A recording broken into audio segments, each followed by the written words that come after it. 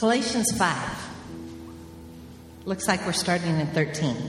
For you were called to freedom, brothers. Only do not use your freedom as an opportunity for the flesh, but through love serve one another. For the whole law is fulfilled in one word: you shall love your neighbor as yourself. But if you bite and devour one another, watch out that you are not consumed by one another.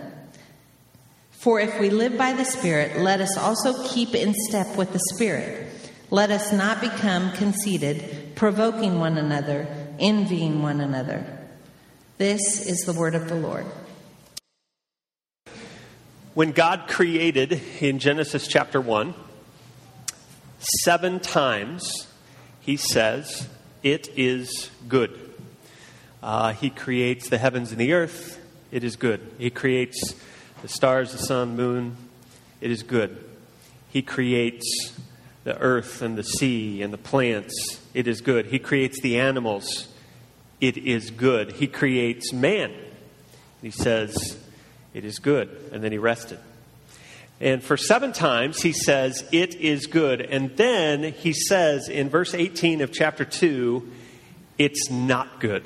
Something is not the way it's supposed to be. And that's worthy of us taking note. What is this thing where God says it's not good? And it's when he creates Adam, and Adam is all there is. Adam is the only one. And God looks at Adam alone and he says, that's not good. That guy is not supposed to be alone. And even from the very outset of creation, we get this idea of how important relationships are to us. We need relationships, and so that's what we're going to talk about a little bit today. And it's going to dovetail into Galatians chapter 5 and the verses that we just read. We need relationships. We were created to need each other. And just for a moment, I want to take you through a few reasons theologically why we need relationships. Number one, we need relationships because of the nature of God himself.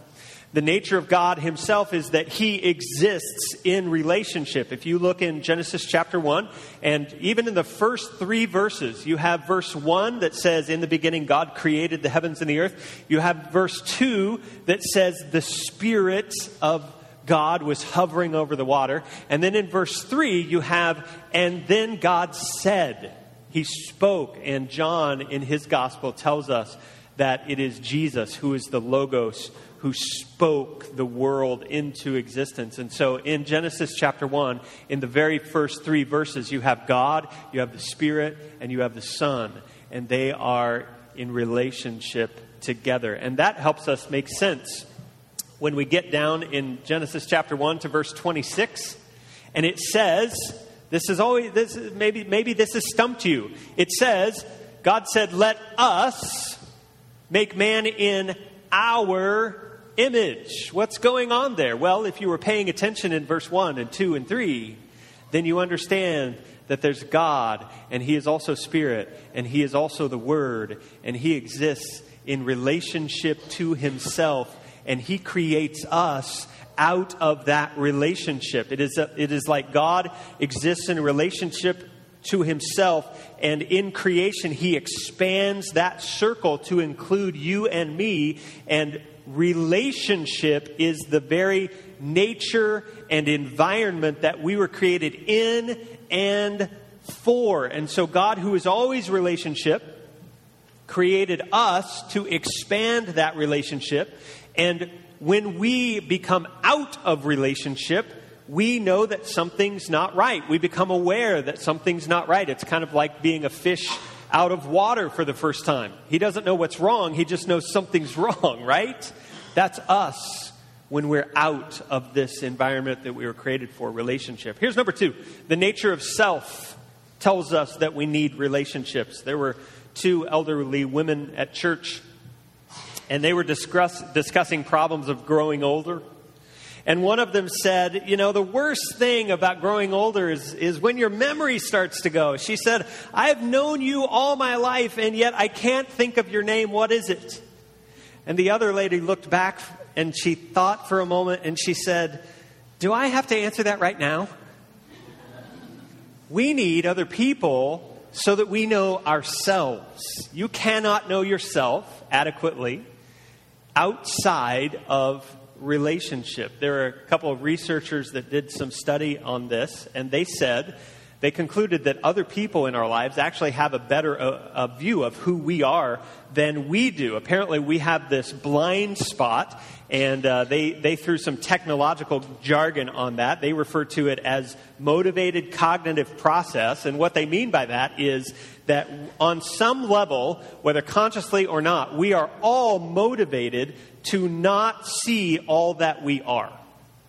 We have our own blind spots, and so we might have a negative view of ourselves that's not right. On the other hand, we may have a very positive view of ourselves that's not quite right. And what we need is other people to step in and to say, you know what? You need to stop telling yourself you're not smart. You're one of the smartest people I know. How many have you had that kind of thing happen and you've learned more about yourself? On the positive side, we might think something that's not true as well.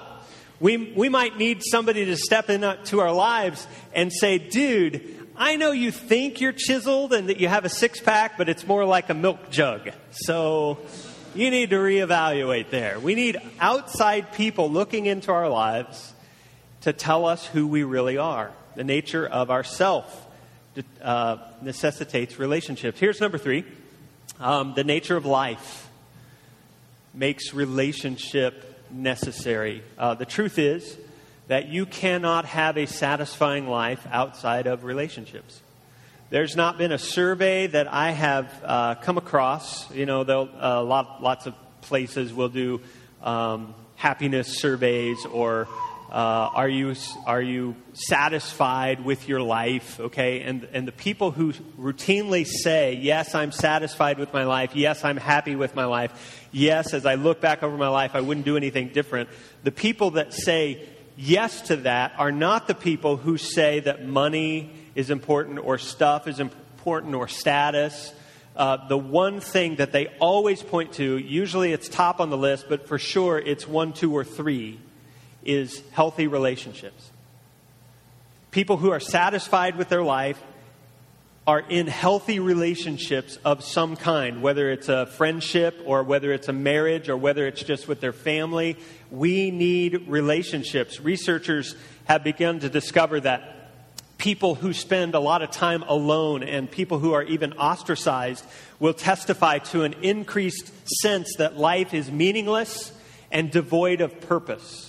Loneliness has become an epidemic in our societies, and people will say, researchers will tell us that loneliness is linked to cardiovascular disease, it's linked to dementia, it's linked to depression, and some will even say that loneliness has an effect on mortality that is similar to smoking and worse than obesity. And so if you are lonely, one study says that can increase the risk of an early death by as much as 30%. Relationships are important. Relationships, life tells us we need them. And our blind spots tells us we need relationships. We need other people to look in. The way we are even made by a creator who is in relationships tells us that we need relationships. And yet, we are pretty horrible at relationships. Let me prove this to you. I want you to think back when you were in grade school, okay? And I want you to think back to your best friend in grade school, all right? Now, I'm going to ask for a show of hands, and I need you to keep your hands up until the second question, okay? How many of you had a best friend in grade school? Yes, okay, keep your hands up. How many of you keep your hands up if they are still one of your best friends? How many hands are up? Quite a few. Well, you guys don't count. You're still in school. Good grief. It's like, that was 2 years ago for some of you. Stop it. The rest of the auditorium here, there's like 2 or 3 of us, right? Why? Because we are really, we're just not good at these relationship things, and they take work, right? Fractured relationships have been around since the garden, since Adam and Eve had this perfect relationship with God. They walked around with Him, relating to Him like they were created to do, and then sin came into the world, and they hid, because that's what you do when you know you're guilty. You cover up.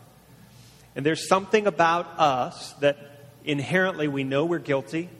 We are just like Adam and Eve. We have sinned and we cover up. And it's really difficult for us to uncover enough so that other people really know who we are. And that's why relationships are so hard. That's why they take hard work, because we are very hesitant to show other people who we really are. And so, on one hand, we need relationships. On the other hand, they're some of the hardest things that we have to get right. And what's going on? And Paul's going to tell us in these verses that were read earlier, one of the potential insights about what might be wrong with our relationships and how to transform our relationships. And so, if I could just recap Galatians real quick, because we're jumping back into this book. Our series is called How to Do Nothing, and we started in chapter 5, beginning of the summer, and then we broke for the VBS series, and now we're jumping back into chapter, kind of the end of 5 and chapter 6. And the very beginning of Galatians was all about Paul teaching these Galatian Christians that the law can't save you. Obedience to the law can't save you. It's Jesus and His obedience and His sacrifice on the cross. That's what can save you. We framed it up this way, that the gospel is Jesus plus nothing. Yes, that was chapters 1 and 2. In chapters 3 and 4, we learned about the fact that we are clothed with Jesus, that we are all sons of God. We're free to enjoy God's Spirit that lives in us, and we have this inheritance to look forward to. That was chapters 3 and 4. And in 5 and 6, Paul is going to tell us, if the gospel is Jesus plus nothing, then how do we do that? How do we do nothing? And he's going to say that Christians are free from obeying the law to find salvation, but we're not free to disregard the law, right?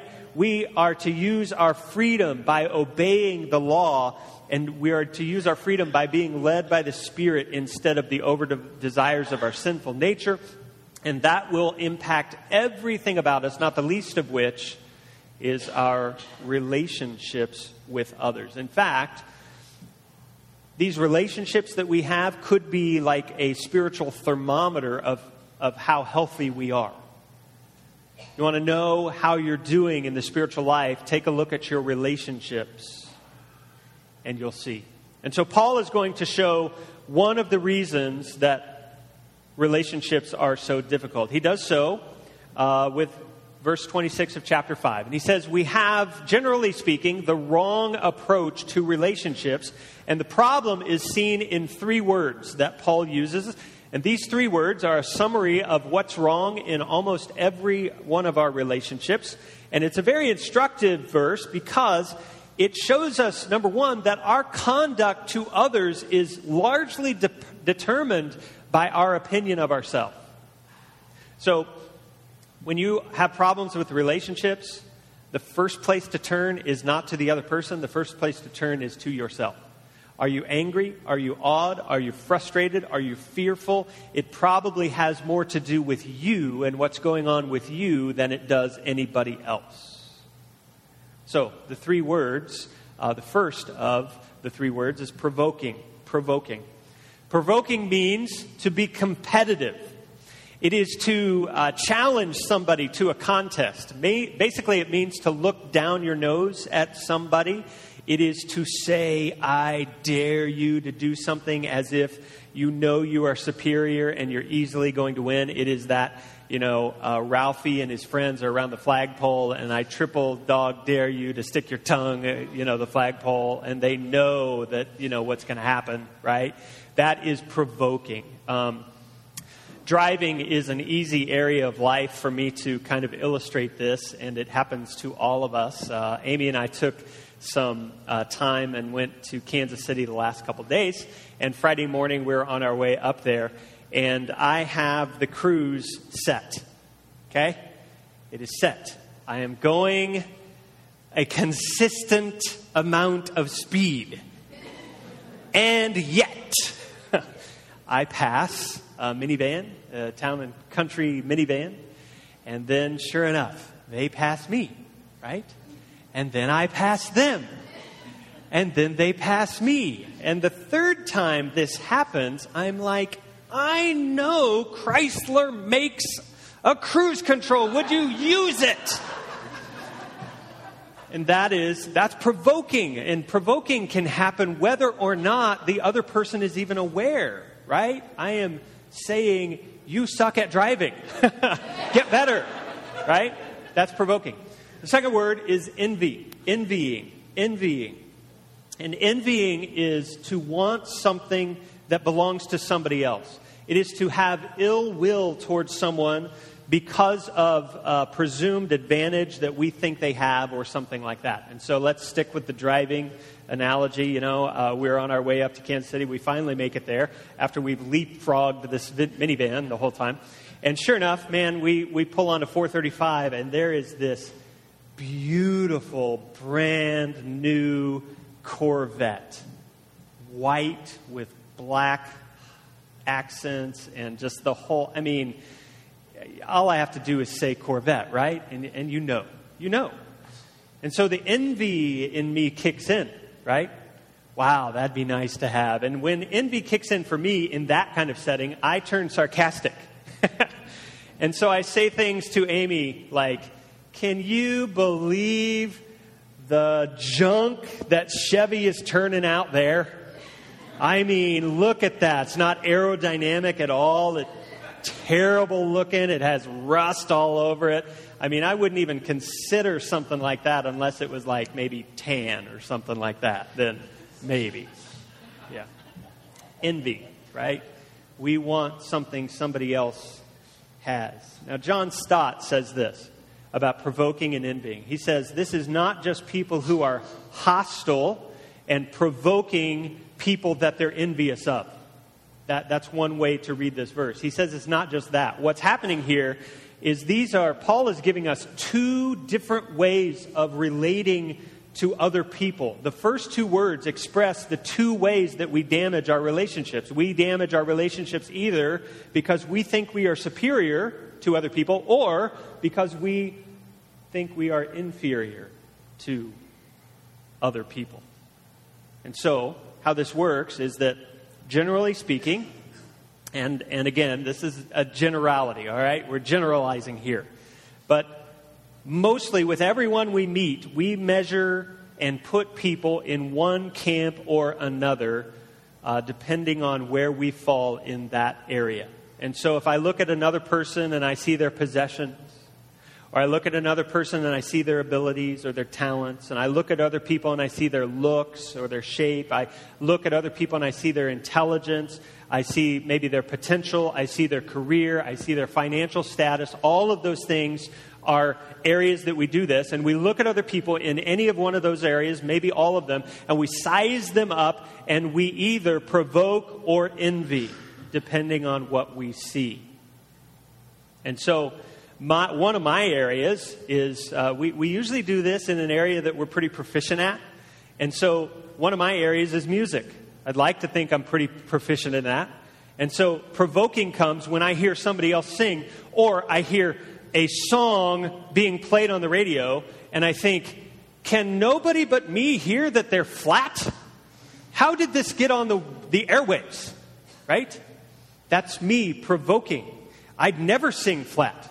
Why do people like that even bother singing? Why do we have to put up with that? And you can provoke like that without the other person ever knowing that you're doing it, right?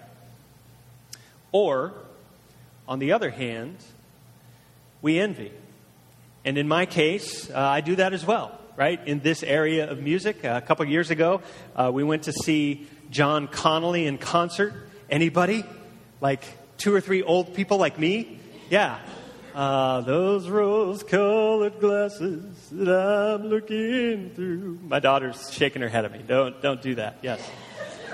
But I'm kind of envious of this guy and his career because he's 182 and he can still sing with this silky voice, right? And it's great. And his initials are even the same as Jesus Christ. You can't get holier than that, JC. And he did sell sunglasses, and they were rose-colored glasses. And I bought some, and they have JC on the corner. And so they work in church. They work on so many levels. It's great, okay? And so we provoke or envy.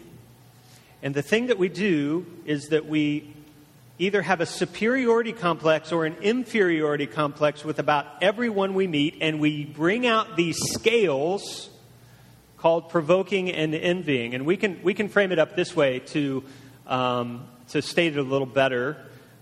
We ask this: are you better than me or beneath me? That's the scale that we use. Are you better than me or beneath me? In areas of life that we're proficient in, we measure. And that's the thing, right? Very few relationships that we have where this isn't true. I would never measure somebody based on whether they're a good surgeon or not, because I have no experience on how to be a surgeon. And yet, we measure in the areas that we are proficient at, and we measure in such a way that people around us have no idea that they're being measured. And so we stack the deck in our favor, right? And that's why this is unfair, and it's bogus, and it's damaging to our relationships, because we get to set the scale that other people don't even know they're on. And the third word is going to tell us why we do this. The third word is conceited. Conceited.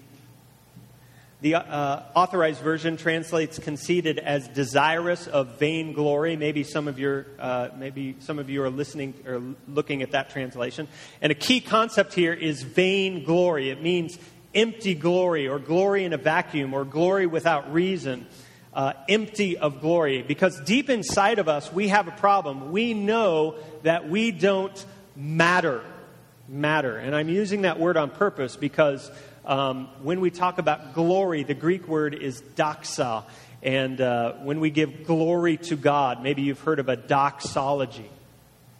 That means we're giving glory to God. We're giving weight to God. We're saying to God, you matter to me. You have weight in my life. And we understand intuitively, because of the sin that we have in our lives, that we do not weigh as much as we ought to weigh. We don't have the glory. We don't count. We don't have the worth that we want to have. We don't have the value that we want to have. Deep down, we know we're kind of nobody. And by the way, Christianity is the only paradigm that I know of that will point a finger at you and tell you the truth. It will not shy away from this. Christianity will say, yes, you are worthless. That's why Christ went to a cross, to give his perfect life, to get you weight and glory as you stand before a God who created you. And conceited is what happens when we forget that we have Jesus. Conceited is what happens when we don't have Jesus at all. It's about covering up this spiritual condition that we all have where we don't have any weight. And so a conceited person is always trying to prove something that they know isn't true. I know I don't have any weight in my life, but I need some honor and some glory from the other people in my life. And so I'm going to try to look a certain way so that I get that glory and that honor in my life from other people, but I know inside it isn't true. Conceited is trying to prove something that I know isn't true, and it comes from a deep-seated insecurity to try to get honor and glory and weight and worth in my life, trying to prove that I matter. And so the scales come out, and depending on who I'm looking at, I'm either superior or inferior, and they are both forms of conceit because either way, I'm looking at me. I'm looking at other people and I'm asking, how can they help me? How can they make me look good? Give me glory. Give me weight. And so what Paul is saying to his readers in verse 26 is this: don't let your hunger for that honor, for that weight, make you either despise people or envy them. Don't grab the scales. There is an underlying thing in this flawed strategy for relationships, and it is the world's way of love. I want you to go back up in verse 15. And in verse 15, Paul gives us the world's way of love, and the world's way of love is to consume. Be careful that you don't bite and devour one another. The world's way of love is to consume, to go after somebody for what I can get from them, to go after somebody to prove that I'm more. And so if somebody's beneath me, then I'm going to crush them further to prove that I'm bigger. And if somebody is above me and better than me, then I'm going to use that. I'm going to use their status for me to crawl up the ladder a little more and prove that I'm bigger. And both mean that I'm using other people and devouring them for my own appetite and consuming them. And one of the things that Paul does here is that he is really graphic with his language. He's done that a few times. Those of you who have been with us in our Galatians series, shake your head. Yes, he's been pretty graphic, yes.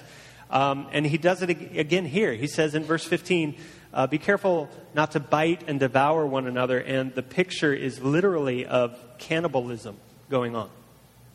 And in the first century, that was a way to kind of get across inconceivable wickedness to your readers.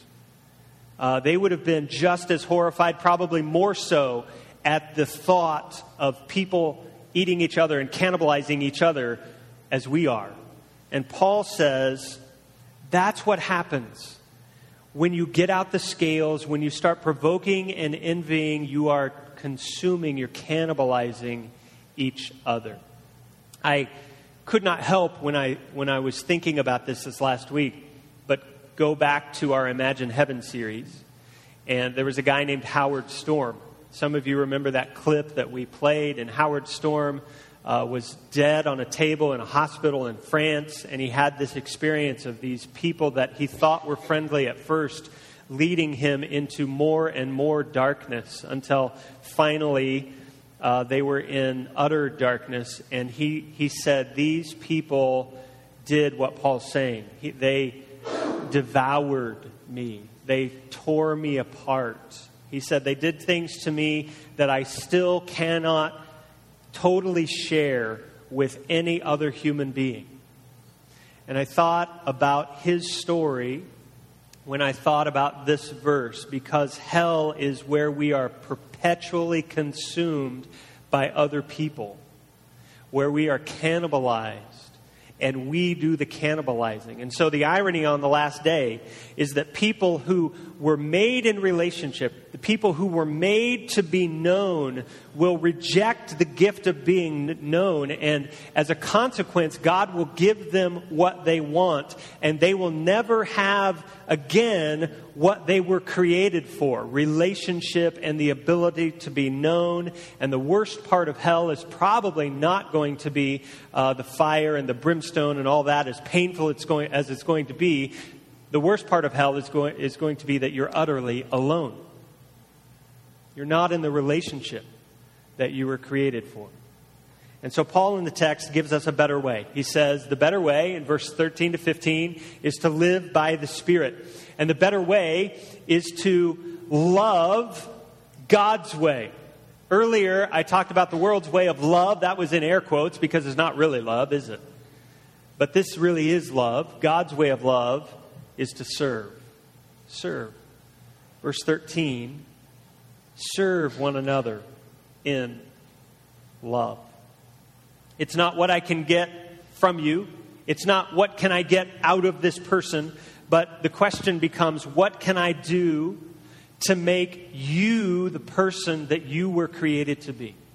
With everyone that I'm around, what can I do for you to give you life? what can I do to improve the relationships that you and I were made for? How can I serve you? And that's God's way of love. It's the better way. And the way we make it a consistent practice is in verse 25. Paul says, run after what the Spirit runs after. The Spirit runs after Jesus. And so keep in step with the Spirit and run after Jesus. And I want you to watch in Scripture what Jesus runs after. We could just point to a couple places, and we can find very easily what Jesus runs after. It's quite different than what we run after. We run after glory and weight and honor in the eyes of other people. What about Jesus? Did he do that? When Satan took him out into the wilderness and showed him all the kingdoms of the earth and said, I will give you this. It can be yours. Just bow down. He said, no, I'm not running after that. That's not my goal here. That's not my mission. Another place, Jesus was so loved by the crowd that they gathered around him and they wanted to make him king on the spot. We're going to make you king by force. And the text says that he kind of mysteriously slipped away from the crowd, like he just kind of disappeared, because he's not about that. I'm not running after that kind of glory.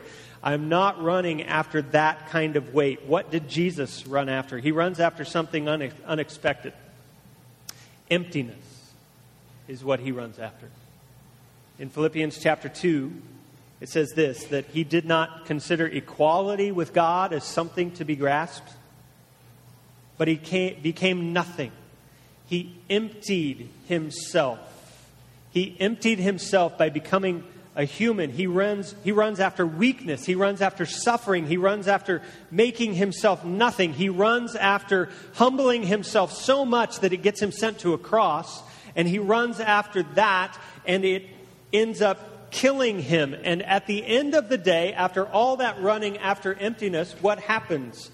Therefore, Philippians 2 says, God exalted him.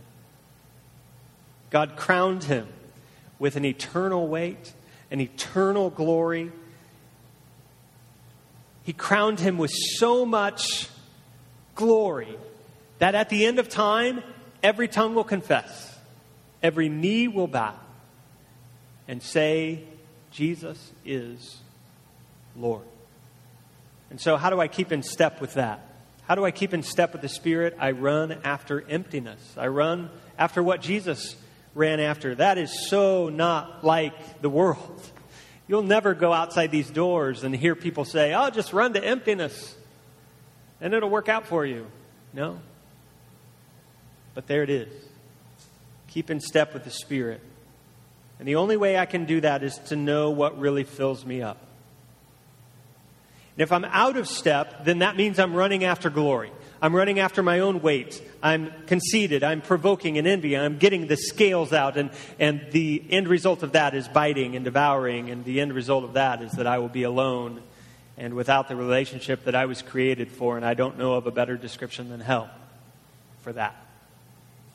And so how to do nothing today means I run after emptiness. I run after emptiness. If I run to be full, then I'm empty. But the gospel says if I run to be empty, then I'm full because of what Jesus has done. We're going to conclude with our communion time at the end here. And so if you are a server today, would you go ahead and get in place at this time? And as they get in place, I want to just tell you a story. I sent this out on the email on Friday. And if you're not on the email, you're not getting those, give us your email and we will put that in your inbox, and it'll be a great thing. But there's a story of a guy named Danny. Danny was 24 years old. And in 1990, he was living in Ottawa, Canada. And he decided that his last resort, the way he had to get by, was to go rob a bank. And so he took a gun, and he went into the bank, and he waved the gun around, and he was successful in getting about $6,000 into his getaway bag. And then the police apprehended him. And they took him away, and they put him in jail for 6 years for those $6,000. One of the things that they discovered was that the gun that he was carrying was actually a .45 caliber Colt semi-automatic, which turned out to be an antique. It was made by the Ross Rifle Company in Quebec City in 1918, and the very gun that he was carrying was worth close to $100,000. And yet he thought, I got to go rob a bank to get by. If he had only known what he already had. And I want to suggest to you that that's what this table's for. To remind ourselves of what we already have. And when we are full, because of what this table gives us, all the weight and the glory in front of God because of what Jesus has done, when we know we are full, then we will have no reason to get the scales out and provoke and envy, and our relationships take on a much, much different look, don't they? It's only when we realize that what we already have that we will stop looking for what we don't have in destructive ways. And if we know we're full already, then we won't have an appetite, we won't have a hunger to devour the flesh of other people. And so the gospel fills up the one who runs after emptiness. And I want you, as we eat together today, I want you to spend time on that thought, running after emptiness. Ask yourself, am I conceited today? Ask yourself, do I feel superior to some people around me? Do I feel inferior to some people around me? And how can I root my sense of worth into the person of Jesus Christ more and more today? Focus on those. I'm going to have Katie pray.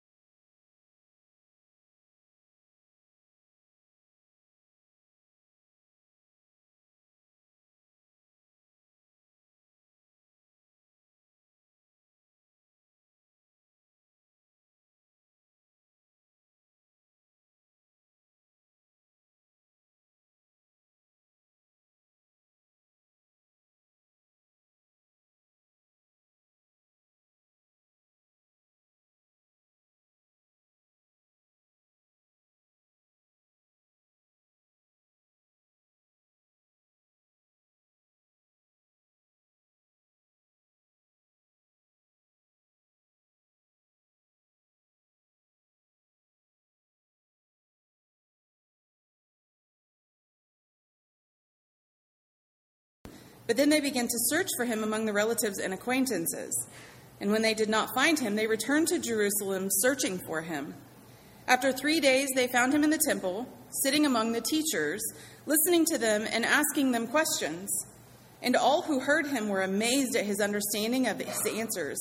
And when his parents saw him, they were astonished. And his mother said to him, "Son, why have you treated us so? Behold, your father and I have been searching for you in great distress." And he said to them, "Why were you looking for me? Did you not know that I must be in my father's house?" And they did not understand the saying that he spoke to them. And he went down with them and came to Nazareth and was submissive to them. And his mother treasured up all these things in her heart. And Jesus increased in wisdom and in stature and in favor with God and men. This is the word of the Lord. Thanks be to God. You may be seated. Thank you, Jennifer. It is pretty easy to lose God. Luke is the only gospel writer to include a story from Jesus' childhood. No other gospel writer includes anything about Jesus from the time he is a small child to the time he starts his ministry when he is about 30 years old. And only Luke includes a story about Jesus' childhood. And in this text, this story that he chooses to include, he is 12. Jesus is 12. Presumably, Luke wrote because he was able to sit down with eyewitnesses, sit down with people who were really in these shoes and write from what they told him. So we assume that he sat down with Mary, Jesus' mother, and he said, "Tell me everything." And Mary would have told him all the stories that she could recollect, all the stories of Jesus in his youth. And Luke decides to take this one. Why this one? Well, it tells us a lot about Jesus, and it gives us some hints about his mission, even though he's 12. And so let's start this way. The text says that Joseph and Mary were devout Jews, and they were headed up to the Passover feast. There were 3 feasts that all the Jewish people were expected to attend. The Passover was one, the Pentecost feast was another, and the Feast of Tabernacles. Those 3 happened in Jerusalem. And all 3 were kind of required, but not everybody could afford to go to all 3.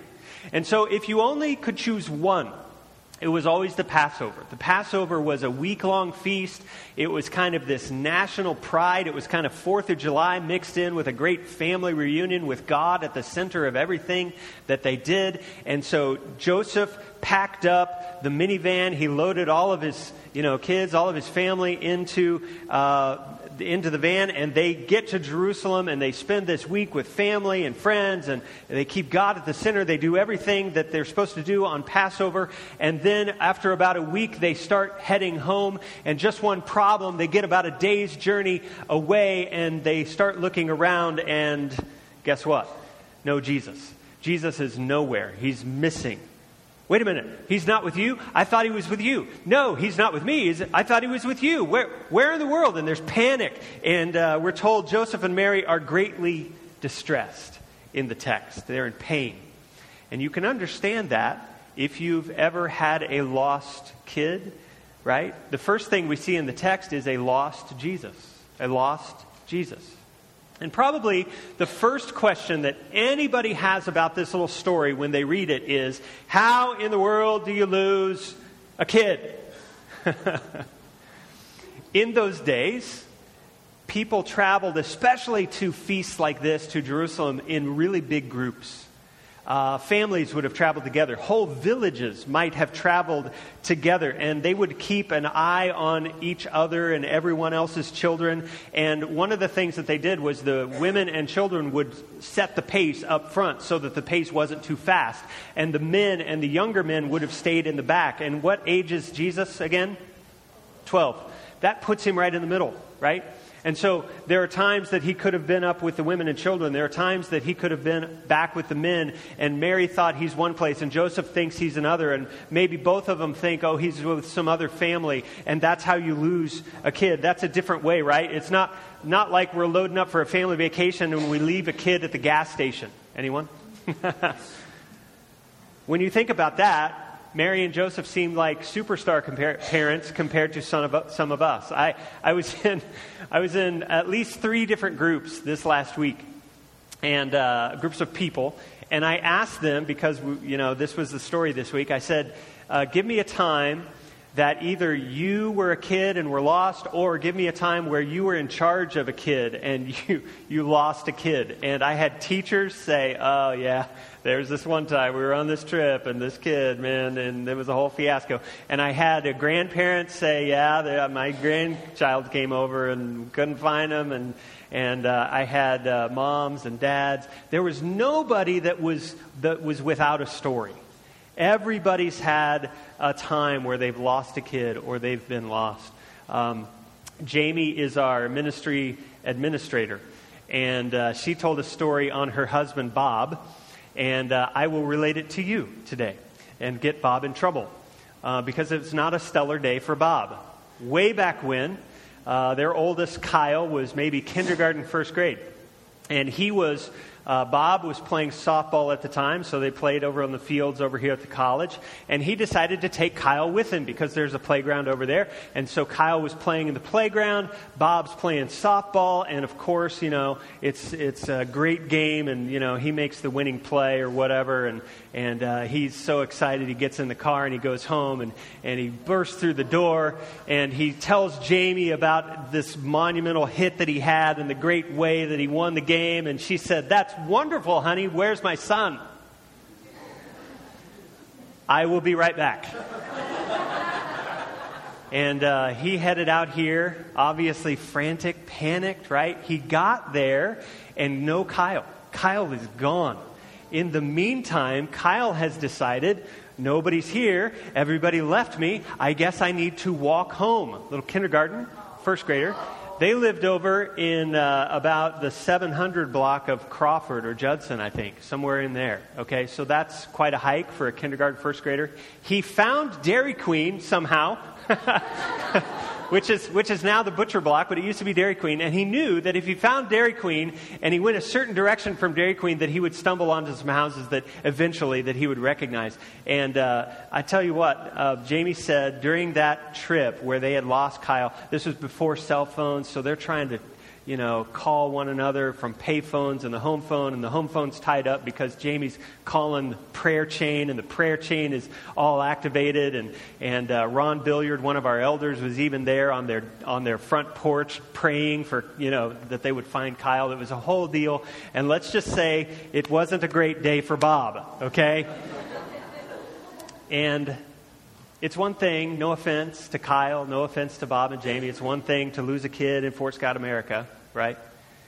But to lose the Son of God.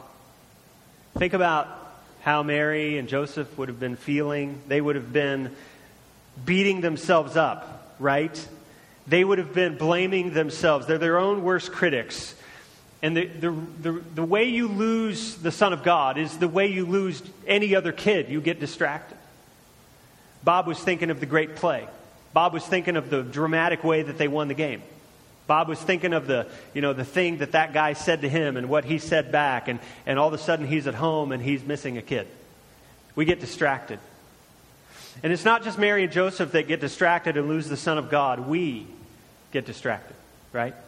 And we lose the Son of God sometimes. It's difficult to find Jesus when we are distracted.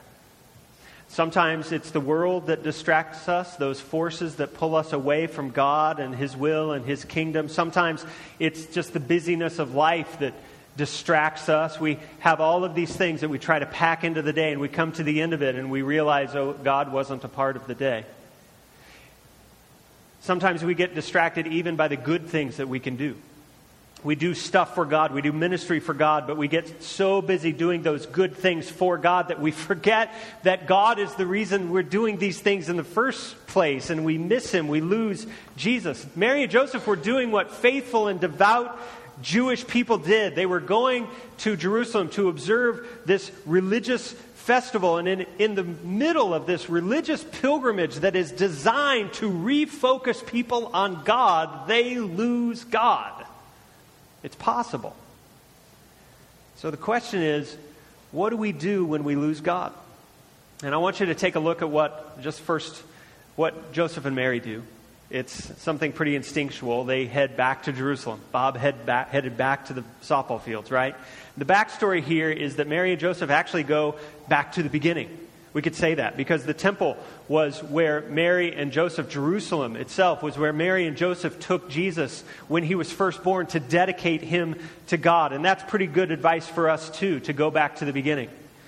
And there are two possible ways that we can go back to the beginning. There's one blank in your bulletin. I'm going to give you two options for that blank. You just pick the one that applies to you today. The first word we could write there is repent. Repent. If there's a biblical concept for going back to the beginning, it would be this word, repentance.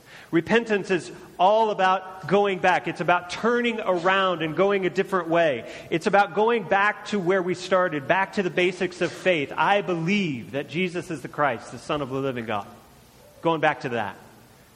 To say, you know what, God, I've been distracted by all of this other stuff, but I'm going back to where I started. I believe that life is in you and not in any of these other things. So I'm going to put you in the center of everything that I do. There's a famous statement in the history of the church that says all of Christian life is repentance.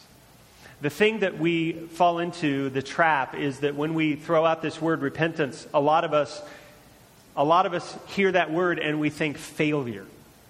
But I need you to think training when you hear that word. Repentance isn't about failing. Repentance is about training. Repentance is about getting up and saying, God, I commit this day all over to you again, and hopefully I'm a little better today than I was yesterday. That's what repentance is about. That's why it's every day. That's why all of Christian life is about repentance. So the other option for that blank is church. Church. Joseph and Mary go back to where they started. And when Jesus was born, they go to the temple. They dedicate him to God. That was the right thing to do according to the law. And when they lose him 12 years later, ironically, they find him in the very place where they started. So we could ask ourselves that same question. How about us? When we lose Jesus, where do we go? Maybe we should go back to the beginning. So tell me, go back to the beginning in your mind. How did you learn about Jesus? How did you learn about the saving grace of Jesus? Let me jog your memory and remind you of probably how you didn't learn of the saving grace of Jesus. You didn't learn it from a building. Oh, these buildings are great. Community Christian Church is a great place. It's a great building. But it's not the church. The church is God's people, right? And if you go back to the beginning and you think about how you were given this message of the saving grace of Jesus, it always involved a person. It was a person saying to you, here's what Jesus meant to me. Here's what Jesus has done in my life. I think he can be your Savior too. It always goes back to a person, and that's the church. And when we lose God, the odds are overwhelming that we'll be able to find him again in the pew, right? In the communion table. We'll be able to find him again in an old hymn or maybe a new song. Why? Because the other people who are trying to find him also are there with us. That's how the church is supposed to work. And so when we lose Jesus, go back to the beginning. Maybe we should do both. Maybe we should repent. And maybe we should go back to his people, the church. And so Mary and Joseph go back. They go back to the beginning. It took them a day to return to the city, Jerusalem. It probably took them another day to find Jesus. And so they are 3 days in at this point. And after searching, what they find is a learning Jesus. A learning Jesus. He's found in the temple. And in the temple, in some corner of it, he's in the middle of a circle. And there are Jewish teachers and rabbis. And he is part of that circle, and he is asking them questions, and he is listening to their answers. And the text says that the teachers are amazed at both his questions and his answers. They are thunderstruck by the deep comprehension that this 12-year-old Jewish boy is displaying. He's not the normal kid at Hebrew school, right? Okay? And the thing that we need to avoid here as we picture this in our minds, we need to avoid this thought that the little boy Jesus is sitting around straightening out his elders, like pointing a finger, straightening out the teachers of the law and the rabbis. That's not what's happening here. The text does not say anything like that. It just says he was listening and asking questions. And that fits. Why? Because God is love, and love is listening. Love is listening. And so the teachers and the rabbis are amazed. And if we were writing this, we would write it this way. They were blown away. There was somebody else that stumbled upon that scene, and they were also blown away. It was not the rabbis and teachers. It was Mary and Joseph. And they are blown away in a little different sense. This is mom who has lost her son, and she's blown away in a fire coming out of my eye sockets kind of way, right? And now I finally found you, and what the heck are you doing to me? How can you do this to me, right? And dad is with her, and he just wants mom to get her son back so she's not, frantic. And so the rabbis are blown away by what they hear, and Mary and Joseph are blown away by what they see. And this frightened, panicked, upset mom says what a mom would say in verse 48, "Why have you done this to us?" There's a little bit of mom guilt and shame there put on like only moms can do. And then she says, "After all we've done for you, this is how you repay us," right? Nobody has a mom like that, right? She saves her deepest knife for last. She says, "Your father and I have been looking for you." It's kind of the first century equivalent to, just wait till your father gets home. That's what's going on here. And that's interesting because Jesus latches on to that phrase, "your father." And that's why I'm making a big deal of it. And he begins in verse 49. He says, "Why are you looking for me? There's no issue here." And he says, "You should know who I am. You should know that I must be, or you should know that it is necessary for me to be about my Father's," and depending on your translation, it says my Father's business, or my Father's house, or my Father's things. That word, whatever it is in your translation, is not in the Greek text. The Greek literally reads, "Do not you know that in the Father of me I must be?" In other words, it wasn't the temple that was the thing. It was God. The temple isn't the important part. God is the important part. Jesus is emphatic. I've got to be about learning about my Father. I've got to know God who is in heaven because He is my Father, and this is my chance to do so. And in this one sentence, Jesus makes this distinction between Joseph, who is his adopted father, and God in heaven, who is his real, true Father. At age 13, every Jewish boy goes through a celebration where he is introduced to the full responsibilities of adulthood. And you probably know, you've probably heard about what that celebration is and what it's called. It's called a bar mitzvah. Yes. Bar mitzvah literally means son of the commandment. And when a Jewish boy turns 13, he goes through this bar mitzvah so that he can literally, from then on, become a son of the commandment. And from that point on, the full responsibilities of the law that God gave Moses are upon his shoulders. And he is now officially an adult. It's odd that we never look back at the life of Jesus and think about him having a bar mitzvah. But surely he did. But Luke doesn't include that story. He includes this one. And it's a year before that would have happened. He's 12, right? And the thing that we need to understand is that for the year prior to the bar mitzvah, that there was something that a Jewish father would do to prepare his son for that day when he was 13 and he would become a son of the commandment. The Jewish fathers would prepare their sons for that step that was coming. And so Joseph, no doubt, has been at this with Jesus. So it was an intense time of training and focus. And Joseph would have said to Jesus, "Here's how to be a man. And here's what it means to work. And here's what it means to follow God. Here's what it means to pray." Jesus probably learned more about carpentry that year than any year. Probably more about life that year than any year he had so far. Probably more about God than any other year. And so taking Jesus on this trip to the Passover, to this celebration, to the temple at age 12 would have been most appropriate. He would have said, "This is the temple, son. And this is why we go to the temple. And this is what the temple means. And this is the Passover. And this is what the Passover means. And this is what the Passover lamb means." And this is who we are as a people of God. And this intense mentoring happened the whole year when they were 12. And maybe we should pause there and just ask, dads, are you that? Are you being intentional with your sons? Are you saying, you have what it takes? Here's how to navigate life. Here's how to be a man. Dads, are you being intentional with your daughters? You're beautiful. I love you. You're the princess of the world. And here's how to navigate life. And here's how to be steered back to the only person that can really give us life at the end of the day, Jesus Christ. No matter what happens in life, you'll always find life in Him. Are we intentional about steering our kids in that direction? And so it was a normal thing for Jewish dads to do for their sons. And that has to make us pause, because Mary says, your father and I, and she's meeting Joseph, were distressed. We were looking for you. And Jesus responds this way, you should know I'm here on earth for my real Father.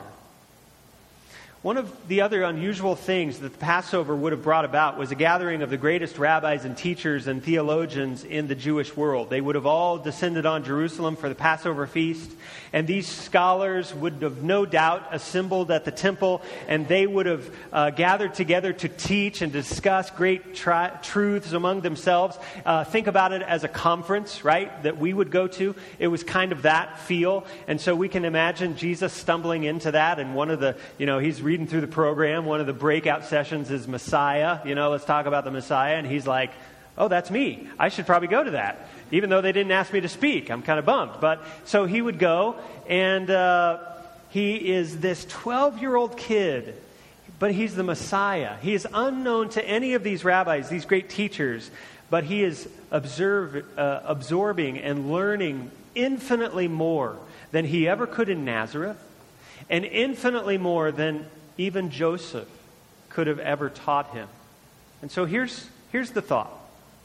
And this, full disclosure here, this is conjecture a little bit. We're reading between the lines here, but it's a guess, but it makes sense. And I think Jesus actually even does hint at it. What if in the 12-year-old life of Jesus, God, His heavenly Father, was doing the same thing that His earthly Father was trying to do? What if God, His real Father, is taking that 12th year and being intensely strategic about it, focusing on Jesus, on becoming that son of the commandment? What if God Himself is teaching Jesus? What if Joseph, as he's walking around Jerusalem, is teaching Jesus, and yet God is coming behind that teaching and going a million levels deeper? What if Joseph is saying, this is the temple, and this is why we worship, and this is what we do here, and this is how we relate to God, and God, the true Father, comes in behind that teaching and says, you are the temple. You're the real temple that's going to destroy this one, to make it obsolete. What if Joseph is walking around Jerusalem and saying, hey, there's history on these streets. King David walked on these streets, and he turned all of the history of Israel. And the real Father God is coming in behind that and saying, Jesus, you also will walk on these streets, and all of history will pivot because of what you're going to do on these streets, but it will mean that you'll carry a cross as you walk on them. And almost surely, Joseph would have led his family through the Passover meal. And the culmination of that Passover meal was the Passover lamb. And the Passover lamb was a reference to what happened in Egypt, where the lamb's blood was put on the doorpost so that the angel of death would pass over the Israelite people so that none of their firstborn would die. And Joseph did a great job of leading his family through that remembrance. And what if God came in behind and said to Jesus, see that lamb? You are that lamb. There's another lamb that has to die so that other people will live even though they die, and you are that lamb. God is steering Jesus, being intentional to make the most of an opportunity. And that makes sense, right? The temple makes sense. And so he's learning. And he's learning really well from the Father. Look at verse 50. He's saying things about God no one gets. He's talking in ways no one talks. He's saying, my Father, over and over. And no one talks like that. No one, that's a radical, radical concept. In the Old Testament, there are 39 books, and only 14 times is God referred to as Father. And every one of those times, it is in reference to a nation, like he is the father of the Jewish nation, never about individuals. He's never a father to individuals. And yet Jesus comes on the scene, even at verse 12, or age 12, and he says, I love my Father. It's my Father. That's why I'm here. And he's saying it in reference to Daddy. He's saying, my Father is so relatable to me. My God is so relatable to me. He's like a daddy that I could crawl up in his lap and say anything to, share anything with. And Luke is telling us here that Jesus had a relationship to God unlike anyone else ever. Jesus is going to make it possible for you and I to have that kind of relationship with God. And there is no way at this point that anybody understands that. The rabbis, the teachers, they're confused, they're blown away. His parents, Jesus, Joseph, and Mary, they're confused, they're bewildered, they're blown away. Nothing has changed. Jesus still confounds us today. He doesn't fit into the boxes that we kind of create for God and say, this is how God should be. This is what God should do. Jesus does not fit into those norms. He always brings new learning into our lives, new paradigms, and I can't fit him because it's difficult to fit Jesus when he brings the unexpected, and that's what we see at every turn. He confounds the experts by talking about God in ways they've never thought of. He does that to us. Things that don't fit how we think God should be. We look around at our world and it's confusing to us when good people face horrible circumstances. Anybody? Yeah. That's confusing. God, that doesn't fit with a loving God. We look around our world and it's confusing to us that he says he is just. God says, I am a just God. And yet we look around and we see evil people ruling the day. How does that work? That doesn't fit in my box of what God should do and what God should be about. It's confusing to us that he loves us, but he still lets us go through storms. We don't get that. That doesn't fit the God that we want. It's confusing to us when God says there's a point to all suffering, and yet when we look around, all we can see is seemingly pointless suffering. Anybody read about Branson this week? Man, why, God? That doesn't fit. After all we've done for you. We get this in return, and we want to use Mary's words in times like these. What are Mary's words? How can you treat me like this? This isn't what God should be about. It's confusing, it's mystifying, it's painful, it's disheartening, and it summons a crucial question. And this question is the hinge point. If we get it right, then we're good. If we get it wrong, we are lost. And the question is, why should I trust a God who doesn't fit into the box that I want to create? The God that doesn't fit what I think God should be or do. Why should I trust him? And some people in our world just immediately say, I can't trust him. I can't trust a God like that. I won't trust a God like that. Thank you very much. I'm going to move on to something else. But in this text, I want to show you why we can. Why we can trust a God who doesn't fit our concept of what a God should be. It's because we see, number 3 in this text, a loving Jesus.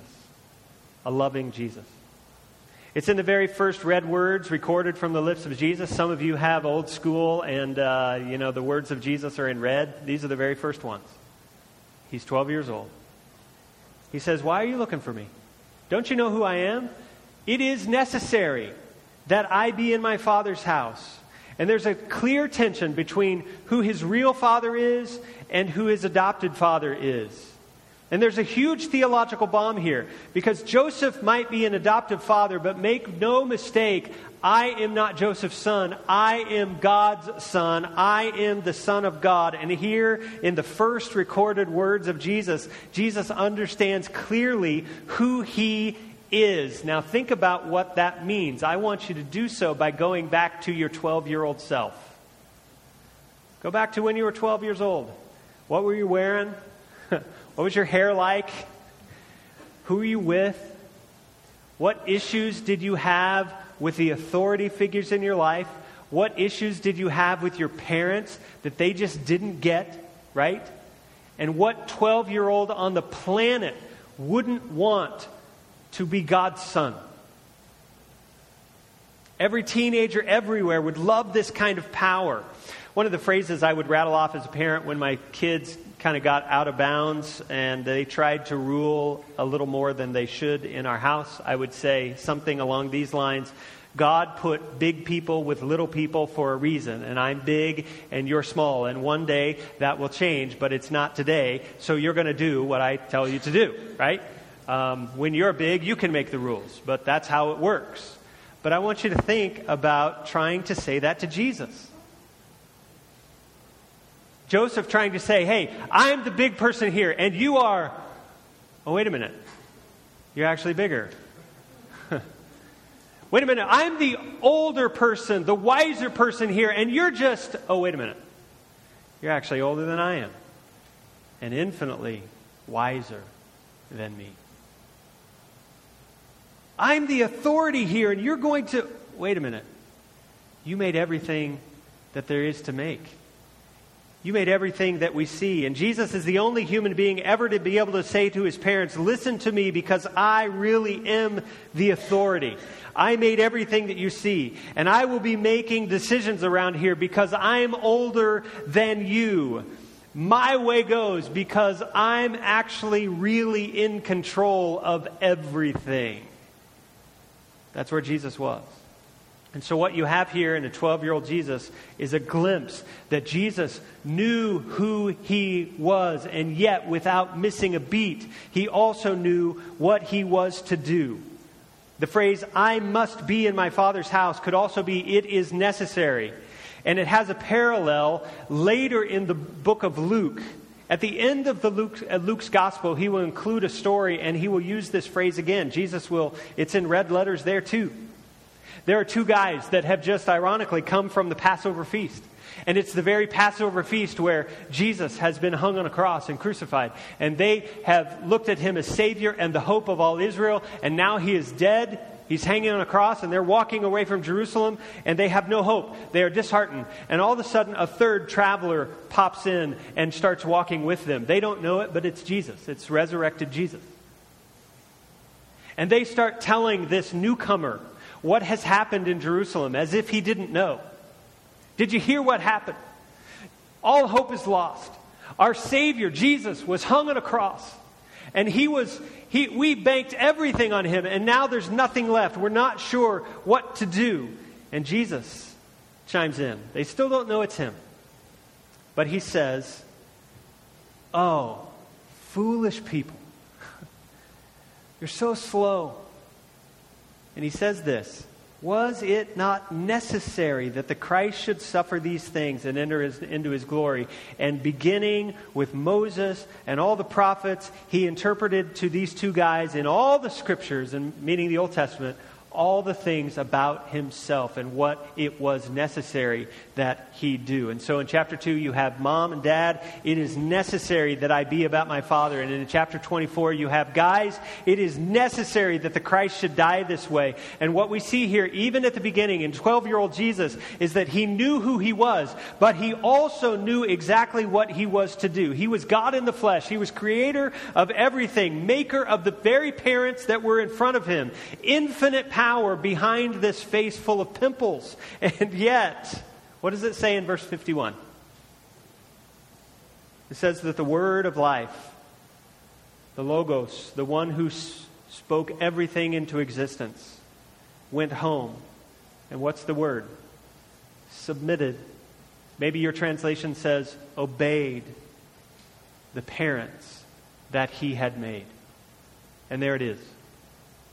That's why you should trust. That's why you should trust this God. Because he didn't have to, but he did it anyway. And maybe that's why Luke chose this story. Because at the end of the tale, Jesus will be in the same spot. He doesn't have to hang on a cross, but he does it anyway. He doesn't have to obey, but he does it anyway. And this time his obedience is not to earthly parents, it's to his heavenly Father. And he says, it is necessary that I hang on a cross so that others can live. It is necessary that I obey so that others could find the obedience to God that they can never live up to. And that's love. Love is to be in a position where nothing is required of us, and yet we do it anyway for the sake of someone else. And that's a superhero, right? That's Jesus. That's a God worthy of my trust. And the Creator loved me when there was no reason to, and it's so difficult to forget Jesus when he obeys the Father for me, especially knowing what that meant. Father, I thank you that you